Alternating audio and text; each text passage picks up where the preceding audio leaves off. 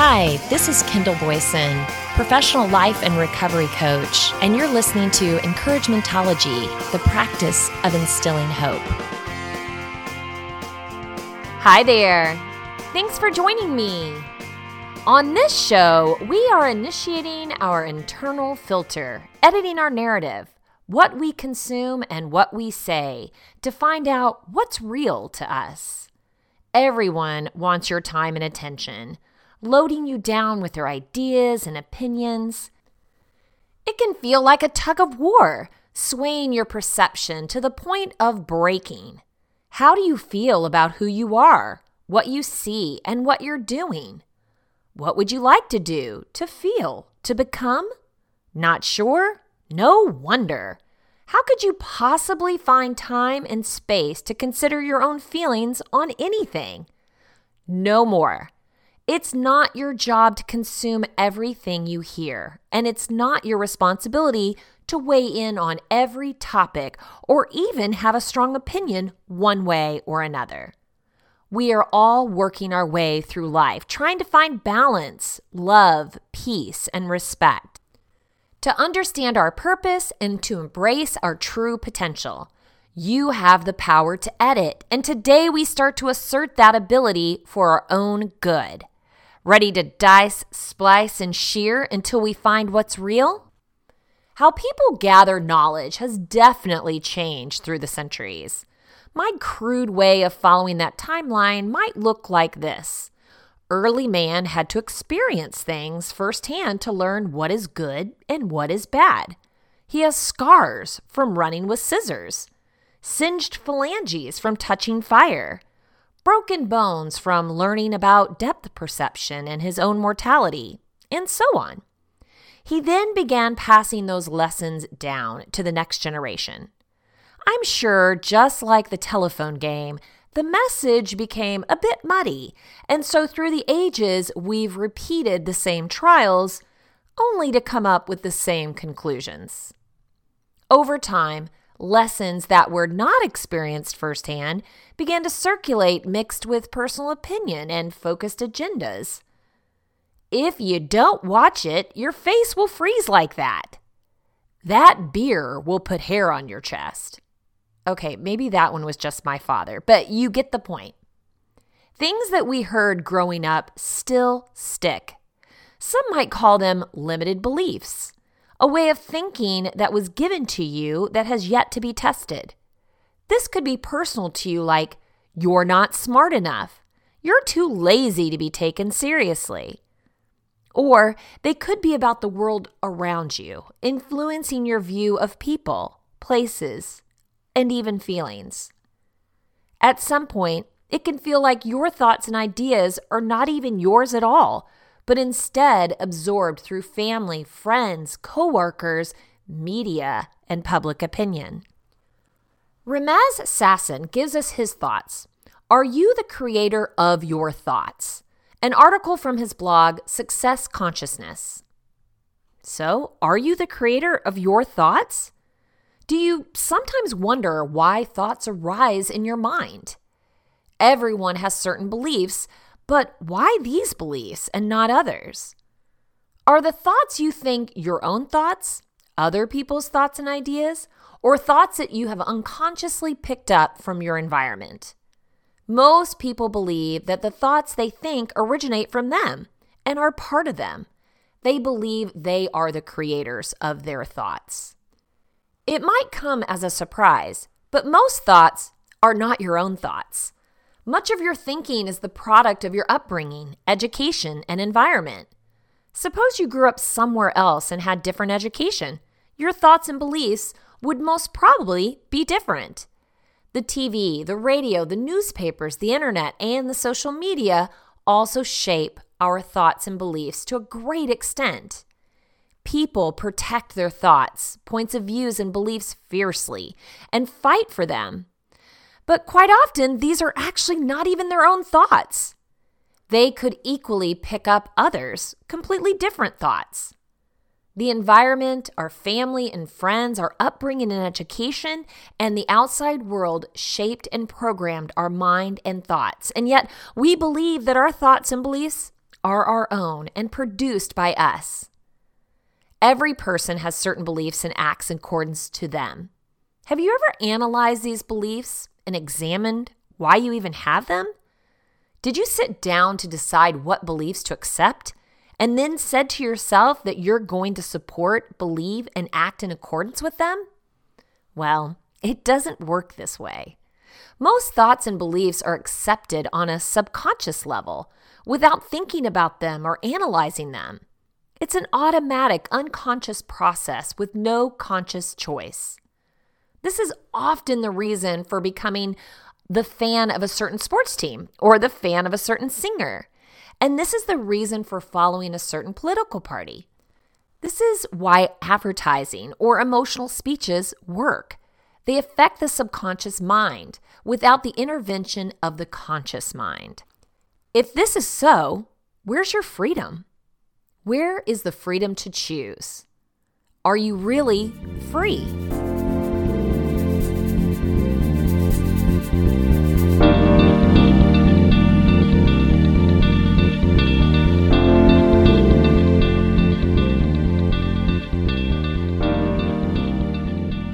To be really free, you have to stop and think and consider whether you need this or that thought and whether your beliefs have a solid ground.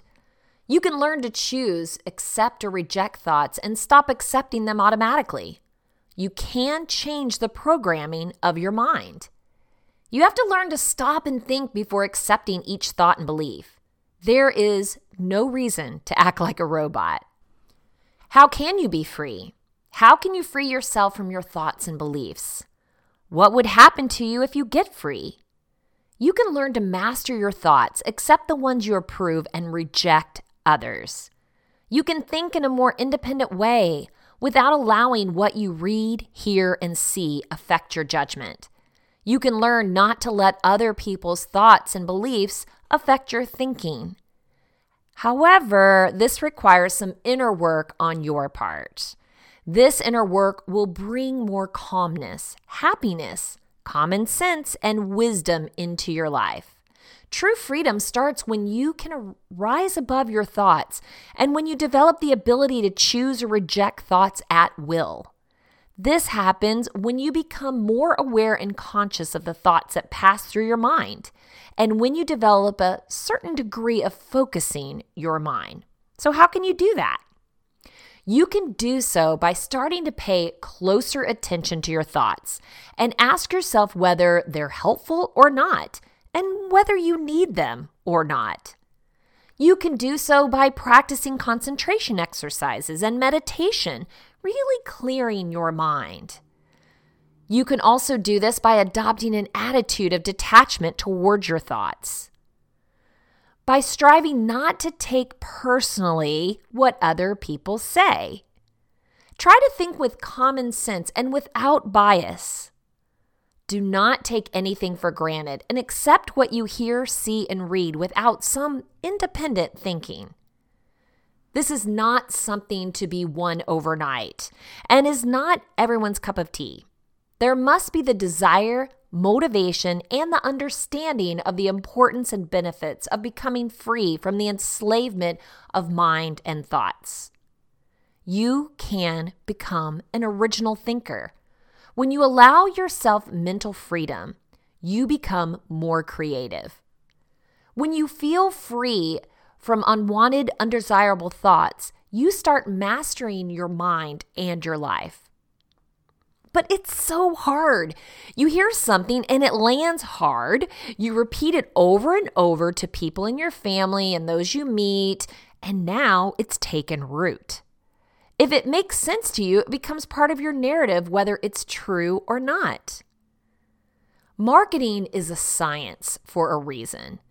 It isn't just about cute, thought-provoking pictures and clever messages. There is a science that takes into consideration how you learn, what will resonate with you, and what will make you take action. Call to action. Every marketer knows the pieces fall flat without a clear call to action. What's next? If it's just information that doesn't invoke a response, well, then it's worthless. Most of the time, we're unaware of the effect of marketing has on us. And other times, we're mildly aware. Man, that burger looks good. Ugh, I am so hungry. How many times has a desire popped into your head just by looking at a piece of marketing? All of a sudden, a thought that wasn't yours is now yours, and you have a drive to make it happen. Let's dig into this idea with 14 psychological marketing tips for customer mind control. This is an article by Cindy Hatch. It was originally written for marketers, but I think it's interesting, and we need to be aware of how things are positioned to make us think a certain way. For centuries, people have been obsessed with the idea of mind control. From psychological arts, movies, and literature throughout time, people love the idea of being able to control other people. The thing is, it's not all that far-fetched. Mind control is not about magic, old ancient secrets, or superhero control like Professor X. Mind control is made a reality through a tangible practice called marketing and psychology. The core of successful marketing is understanding how and why people think and act the way they do. Unfortunately, human behavior isn't always consistent or rational due to people having their own quirks. But lucky for you, psychology is on your side. So here are 14 psychologically based marketing tips that retailers use to improve their campaigns to reach their targets more effectively. Targets? That's you and me. Number 1, people mirrors. If one thing is true in this digital age, it's that emotions run wild on social media. If you're on Facebook, it's easy to see that people publicly share emotional responses, even at times fly off the handle for something they read or saw. In essence, we've opened up Pandora's box filled with emotions. Crazily enough, our feeds are full of mirrored feelings, according to psychology. The proceedings of the National Academy of Sciences found that people mirror the positive or negative emotions that their friends express in their posts, all without the aid of nonverbal cues. Creepy, right? In fact, Facebook engineers tweaked what 600,000 users saw in their news feeds, so they saw more posts that expressed positive emotions, while others saw more posts that conveyed negative feelings. The result? People actually responded to the emotions they saw. Those who saw more positive posts responded more positively, while those who saw more negative posts responded with negative feelings of their own. The researchers called this effect an emotional contagion because they claimed to show that our friends' words on our Facebook news feeds directly affected our own mood. So, if you get one person to respond a certain way, you most likely will get all their friends to feel the same way. Number 2, the jingle jam. Have you ever gone through your day with a song stuck in your head? Have you ever heard or watched a commercial you can still remember the jingle to? If so, you have a marketing tip you can use for customers, or they're using on you. Commercial ads are great at creating jingles and sound content to get you to remember the brand. Take, for instance, J.G. Wentworth 877 Cash Now. Come on, you know that. Call J.G. Wentworth 877 Cash Now. Their ad featured an opera singer, obviously not me, that sang a very compelling jingle that will forever make you want to get cash now. Breaking this psychology down, we can go back to the famous experiment with Pavlov's dogs, highlighting the phenomenon of classic conditioning. Pavlov rang a bell, served his dog with meat, measured the amount of salivation, and repeated this. After several trials, he found that even if he rang the bell and didn't serve his dog with meat, his dog would still salivate. His dog had created a learned association between the bell ringing and being served meat. Number 3, the psychology of color. color psychology, the study of hues as a detriment of human behavior, right? The psychology of color as it relates to persuasion is one of the most interesting and most controversial aspects of marketing. Some people claim it matters, and some people really question its power over people. But since color is an essential part of how we experience the world, we say it matters, especially when it comes to conversion optimization. Yeah, that means how many people actually clicked when they wanted you to. Color plays a huge part in our subconscious decision making, and a lot of people and brands claim color generalities. Okay, so let's go through those. Yellow is for internet window shoppers. Red creates an emotion of urgency. Blue prompts trust. Orange works best for call to action.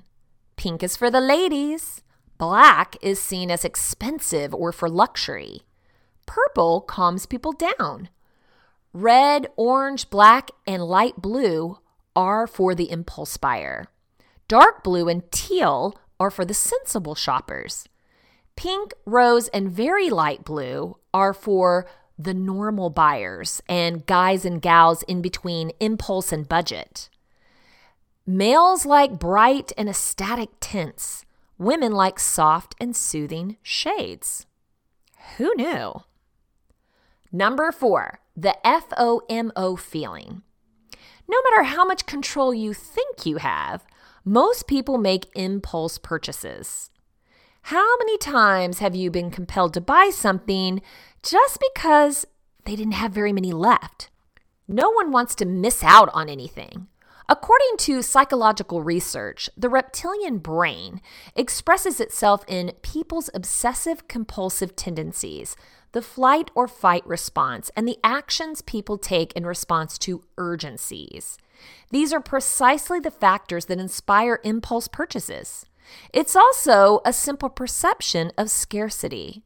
So, businesses capitalize on the impulse buy phenomenon by asking customers to buy now, try it now, show now, view now, get it now, subscribe today.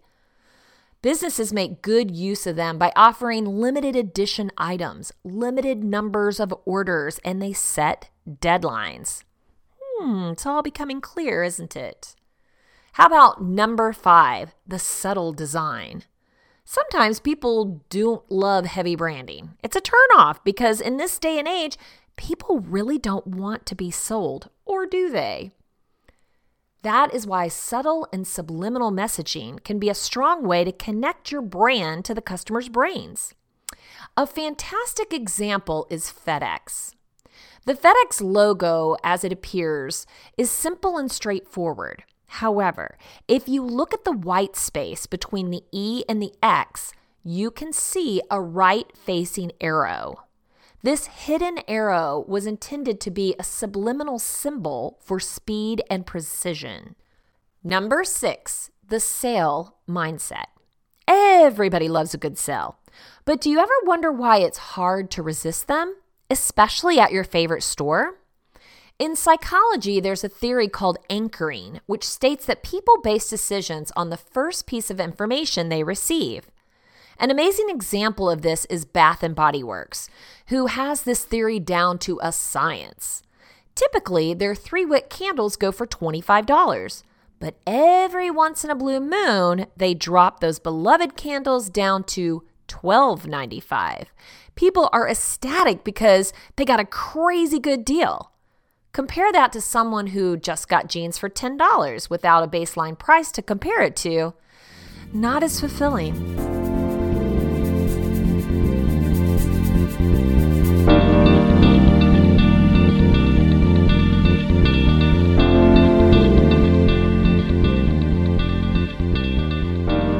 Number 7, the consistency comfort.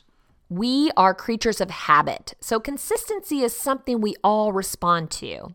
In fact, a Princeton study asked people if they would volunteer to help with the American Cancer Society.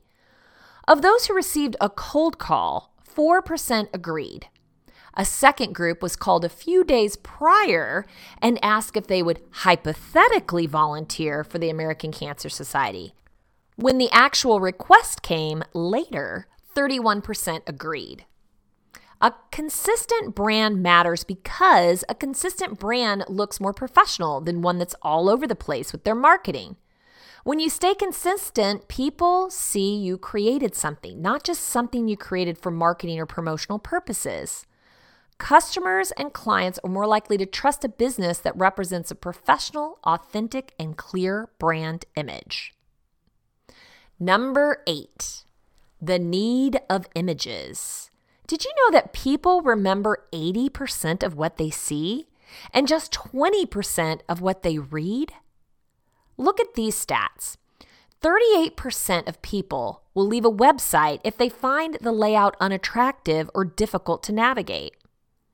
Given 15 minutes to consume content, 2/3 of people would rather read something beautifully designed than something plain. Google says 53% of mobile users abandon sites that take over 3 seconds to load. Number 9, the serial exposure. Mere exposure theory states that the more people see something, the more they will like it. Exposure is everything. Apparently, the simple act of repeated exposure automatically triggers a positive association in our brains. This is by changingminds.org. They report the more exposure we have to a stimulus, the more we tend to like it. Things grow on us, and we acquire taste for things over time and repeated exposure. Man, if that weren't true, Top 40 would have no place on the charts, right? Number 10, the power of choice. A lot of the time, potential customers are like 3-year-olds. They want independence. By transferring the power to the customer and putting their personal choices first, brands are opening the door to a more democratic relationship that will prove to be long-lasting. An important key to keep is that when it comes to what you present, too many options might be a bad thing. According to a study at Stanford, there's a point when choices actually start to demotivate. Customers might want to see all of the options available, but that's ultimately going to prevent them from making a decision. Restaurants recognize that offering too many choices makes it hard for diners to make a choice. This results in diner confusion. It also increases table turnover time as diners spend extra time looking through large menus. With shorter menus, it's easier for a customer to remember why they visit a particular restaurant. And yes, all of this is being thought through. You can bet there is an intentional reason behind everything. We're up to number 11, the emotional message. In today's digital age, emotion usually trumps intellect. One of the most valuable rules for consumer behavior in psychology is that people respond better to emotional appeals than intellectual ones. Antonio Damasio, professor of neuroscience at the University of Southern California, asserts that emotion is an integral element of the decision-making process. Emotion is a necessary ingredient to almost all decisions. When we're confronted with a decision, emotions from previous related experiences affix values to the options we're considering. These emotions create preferences which lead to our decision. So, feelings are not just hunches. It's how people process information. In fact, Roger Dooley's article, Emotional Ads Work Better, reveals that emotional ad campaigns perform nearly twice as well as ads with rational focus. Number 12, the created community. People want to make a difference in the world, and many want to be part of a cause or community. Whether that's religion, social change motion, politics, or family, we all want to belong. A study on using social norms to motivate environmental conservation in hotels tried to determine what kind of message would get hotel guests to reuse their towels. They use 3 variations like this. Help save the environment.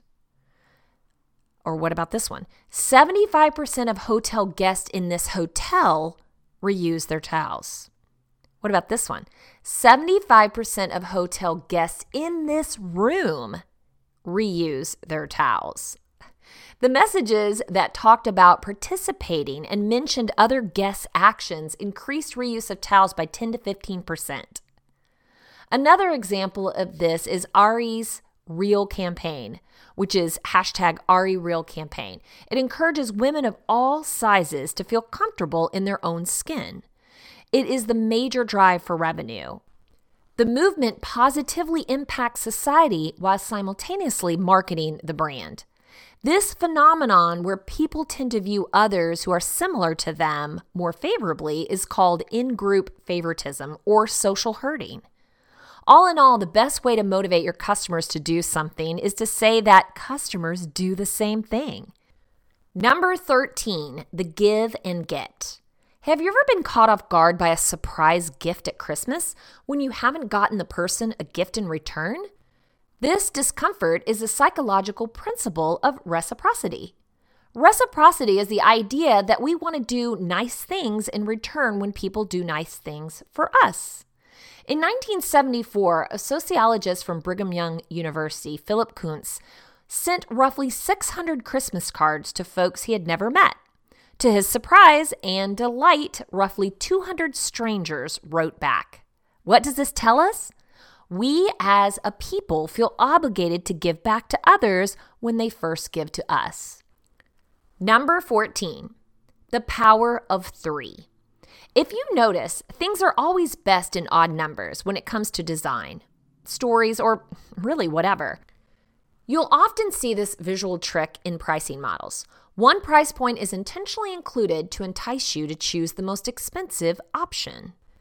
In Dan Ariely's famous TED Talk, Are We in Control of Our Own Decisions?, he describes an ad from The Economist outlining their latest subscription packages, and here's what they offered.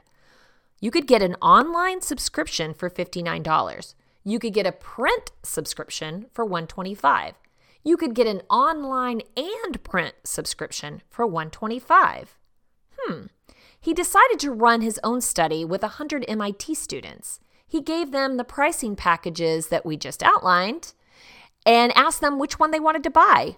When all 3 options were there, students chose the combo subscription. Why? Because it was the best deal, right? But when he removed the useless option, the print subscription for $125, the students preferred the cheapest option. See how that goes? Turns out that the middle option wasn't that useless after all.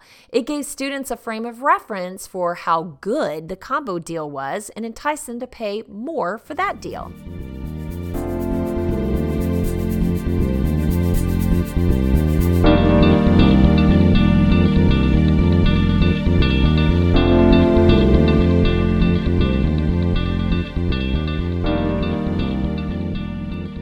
I think these ideas are both fascinating and terrifying. So much more goes into the information we receive than just someone burning themselves on newly discovered fire and telling their tribe of their experience. It's important that we are aware of what is happening so we can be more in control of the information we consume. I came across a book in 2003 called Don't Make Me Think by Steve Krug. It offers valuable principles and guidelines on how to design great usable websites. I had just started selling web development software to school districts, so the book was relevant. Why do people click certain buttons? What is a logical flow? How to create an easier user interface? All good things to know. But almost 20 years later, I'm bothered by the title, Don't Make Me Think. The idea that the user interface has to be so easy and straightforward that a person shouldn't have to use any reasoning or problem-solving skills to accomplish a task. We just automatically comply. Let that sink in a bit. 20 years of conditioning. How many times a day do you have a thought and then you spend time wondering about the answer? reasoning based on piecing together information you've gathered, problem solving, and investigating using your mind. You don't. You pick up a device and you Google it.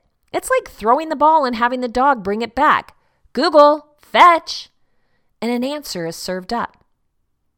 I guess I should mention that first and foremost, Google is a search engine whose sole responsibility is to gather results and then prioritize them based on criteria of relevancy and, yes, popularity. But Google is also one of the largest vendors of consumer products, so to be completely unbiased is unrealistic. Even though we usually go with the top answer, and guess what? They know that. Ali Vlopi helps us with some strategy and how to stay sane when the world seems crazy, an article she wrote for the New York Times. Our constant, relentless exposure to news and headlines has a way of inspiring near constant dread. As distressing news continually filters to the top of our feeds, phones, and TVs, it isn't uncommon to feel more than a little nervous about the state of the world. And often, many people are. Over 50% of Americans want to stay informed on current events, but say following the news is a source of stress, according to the American Psychological Association 2019 Stress in America survey. More broadly, Americans are among the world's most stressed people, with 55% of adults saying they experience stress during a lot of the day. It's easy to turn on the news and believe the world is ending. When a large-scale news event, say a pandemic, affects many groups, people want to discuss it more wildly and frequently, says Dr. Kathleen Smith. She's a therapist and author of Everything Isn't Terrible: Conquer Your Insecurities, Interrupt Your Anxiety, and Finally, Calm Down. Sounds like a good book. This constant conversation can lead to a snowball of negative thoughts. Catastrophizing or a pattern of thinking that jumps to the worst-case scenario is an evolutionary response to threat. Humans are able to imagine the worst-case scenario, which is a trait most other animals don't have. The ability to do that and plan ahead has helped us survive. It has gotten in the way because we have a lot of reality-based problems today that need solving. So why do we catastrophize? We try to regulate our emotions when life feels out of control, Dr. Rose Marin said, by anticipating ultimate doom and gloom as a means of taking control in uncertain times is not particularly effective. Jumping to worst-case scenarios breeds poor decision-making. People tend to adopt a who cares attitude, which can contribute to hopelessness and despair. Sometimes the catastrophic thoughts can become self-fulfilling prophecies. For example, a widespread panic about a toilet paper shortage indeed resulted in a mass of shoppers rushing to buy toilet paper, thus creating a shortage. We think we need to fix a problem, whether it's based in reality or not. We can accept uncertainty. Although recent history may paint a tumultuous picture, we live in relatively safe times. Less than a century ago, real, consistent threats of war were a reality in ways to which we're now unaccustomed. Because of that general feeling of security, we're not used to dealing with uncertainty. To better accept the unknown, we have to relinquish control and maintain trust that the powers that be are working to solve large-scale issues. Stick to the facts. Anxiety makes us feel powerless, said Dr. Stephen Stonesy, a therapist who coined the term headline stress disorder, or the feeling of stress born from the news. A sense of powerlessness then breeds fear that we won't be able to handle the consequences of a terrible event, whether unemployment or sickness. However, we tend to exaggerate the severity of the threat and underestimate our ability to cope. We cope better than we think we will, and that's survival. Instead of feeling powerless, evaluate what you know to be true in the moment and don't exaggerate to help ground you. Think, I have my health, I have my family, I can still make delicious meals. Take stock of your reality by asking yourself straightforward questions like, what are my responsibilities to myself, my family, and the larger community? And what reality-based problems do I need to solve today? That's being very responsible because you're responding to reality and not the nightmare, which is so easy to. If you jump to the worst case scenario, it doesn't equip you to help yourself in any way. You freeze up because it becomes unmanageable. Avoid all or nothing thinking. When news and facts are constantly changing, it can be easy to jump to conclusion and fill in the blanks. However, we shouldn't rush to process current events with black and white thinking. Or all or nothing thinking isn't a healthy way to cope and is common among those with depression. This is from research found in 2018. To avoid this thought pattern, give the circumstance nuance. Just because a handful of events were canceled, for example, doesn't mean the world is tumbling into isolation. It means our leaders care about our safety and are taking precautions. Dr. Smith suggests writing down such nervous thoughts or giving anxiety a name. Sometimes adding a bit of humor can help. I always like to say, am I dying? I know that sounds weird, but if I have anxiety over something, I just want to get a handle of how big it is because I can tend to make it huge. So am I dying? Like, is this going to kill me right this very second? No? Okay. How about my family? Are they in any immediate danger of being hurt? No. Okay. Once I know that to be true, I can set those things aside. That gives me space and time to really think about what's going on and make an educated decision. So many times with anxiety, we just react so quickly and in the heat of the moment. And the heat of the moment is not always the best type of reaction.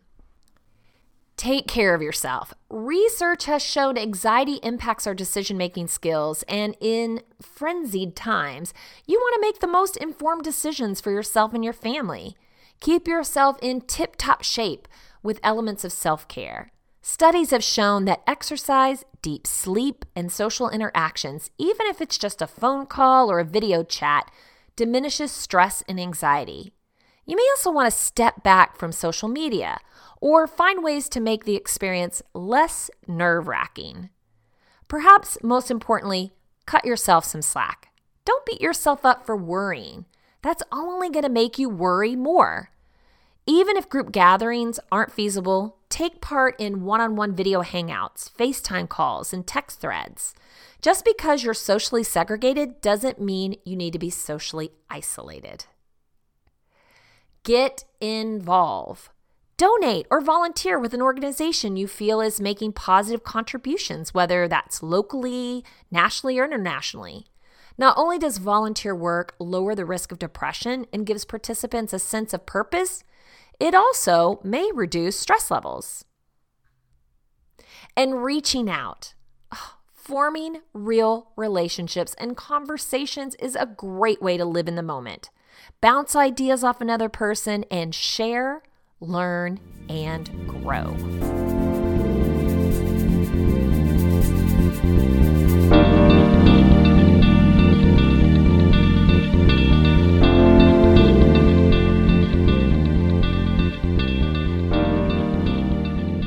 If you want to share Encouragementology with a friend who needs to know they are not alone in this journey of self-discovery, you can visit encouragementology.com or anywhere you stream your content to get this episode and all others. Follow us on Facebook for additional encouragement throughout the week. So I challenge you, don't sit idle letting unfiltered information, ideas, and opinions consume you. Edit thoughtfully, searching out the facts and allowing what is real to take root. Your thoughts and what you express matters. Reach out and talk it out. I know you can do it. Thank you for listening to Encouragementology with Kendall Boyson, where we find positive ways to handle some of life's challenges. I stumbled through until the path was clear.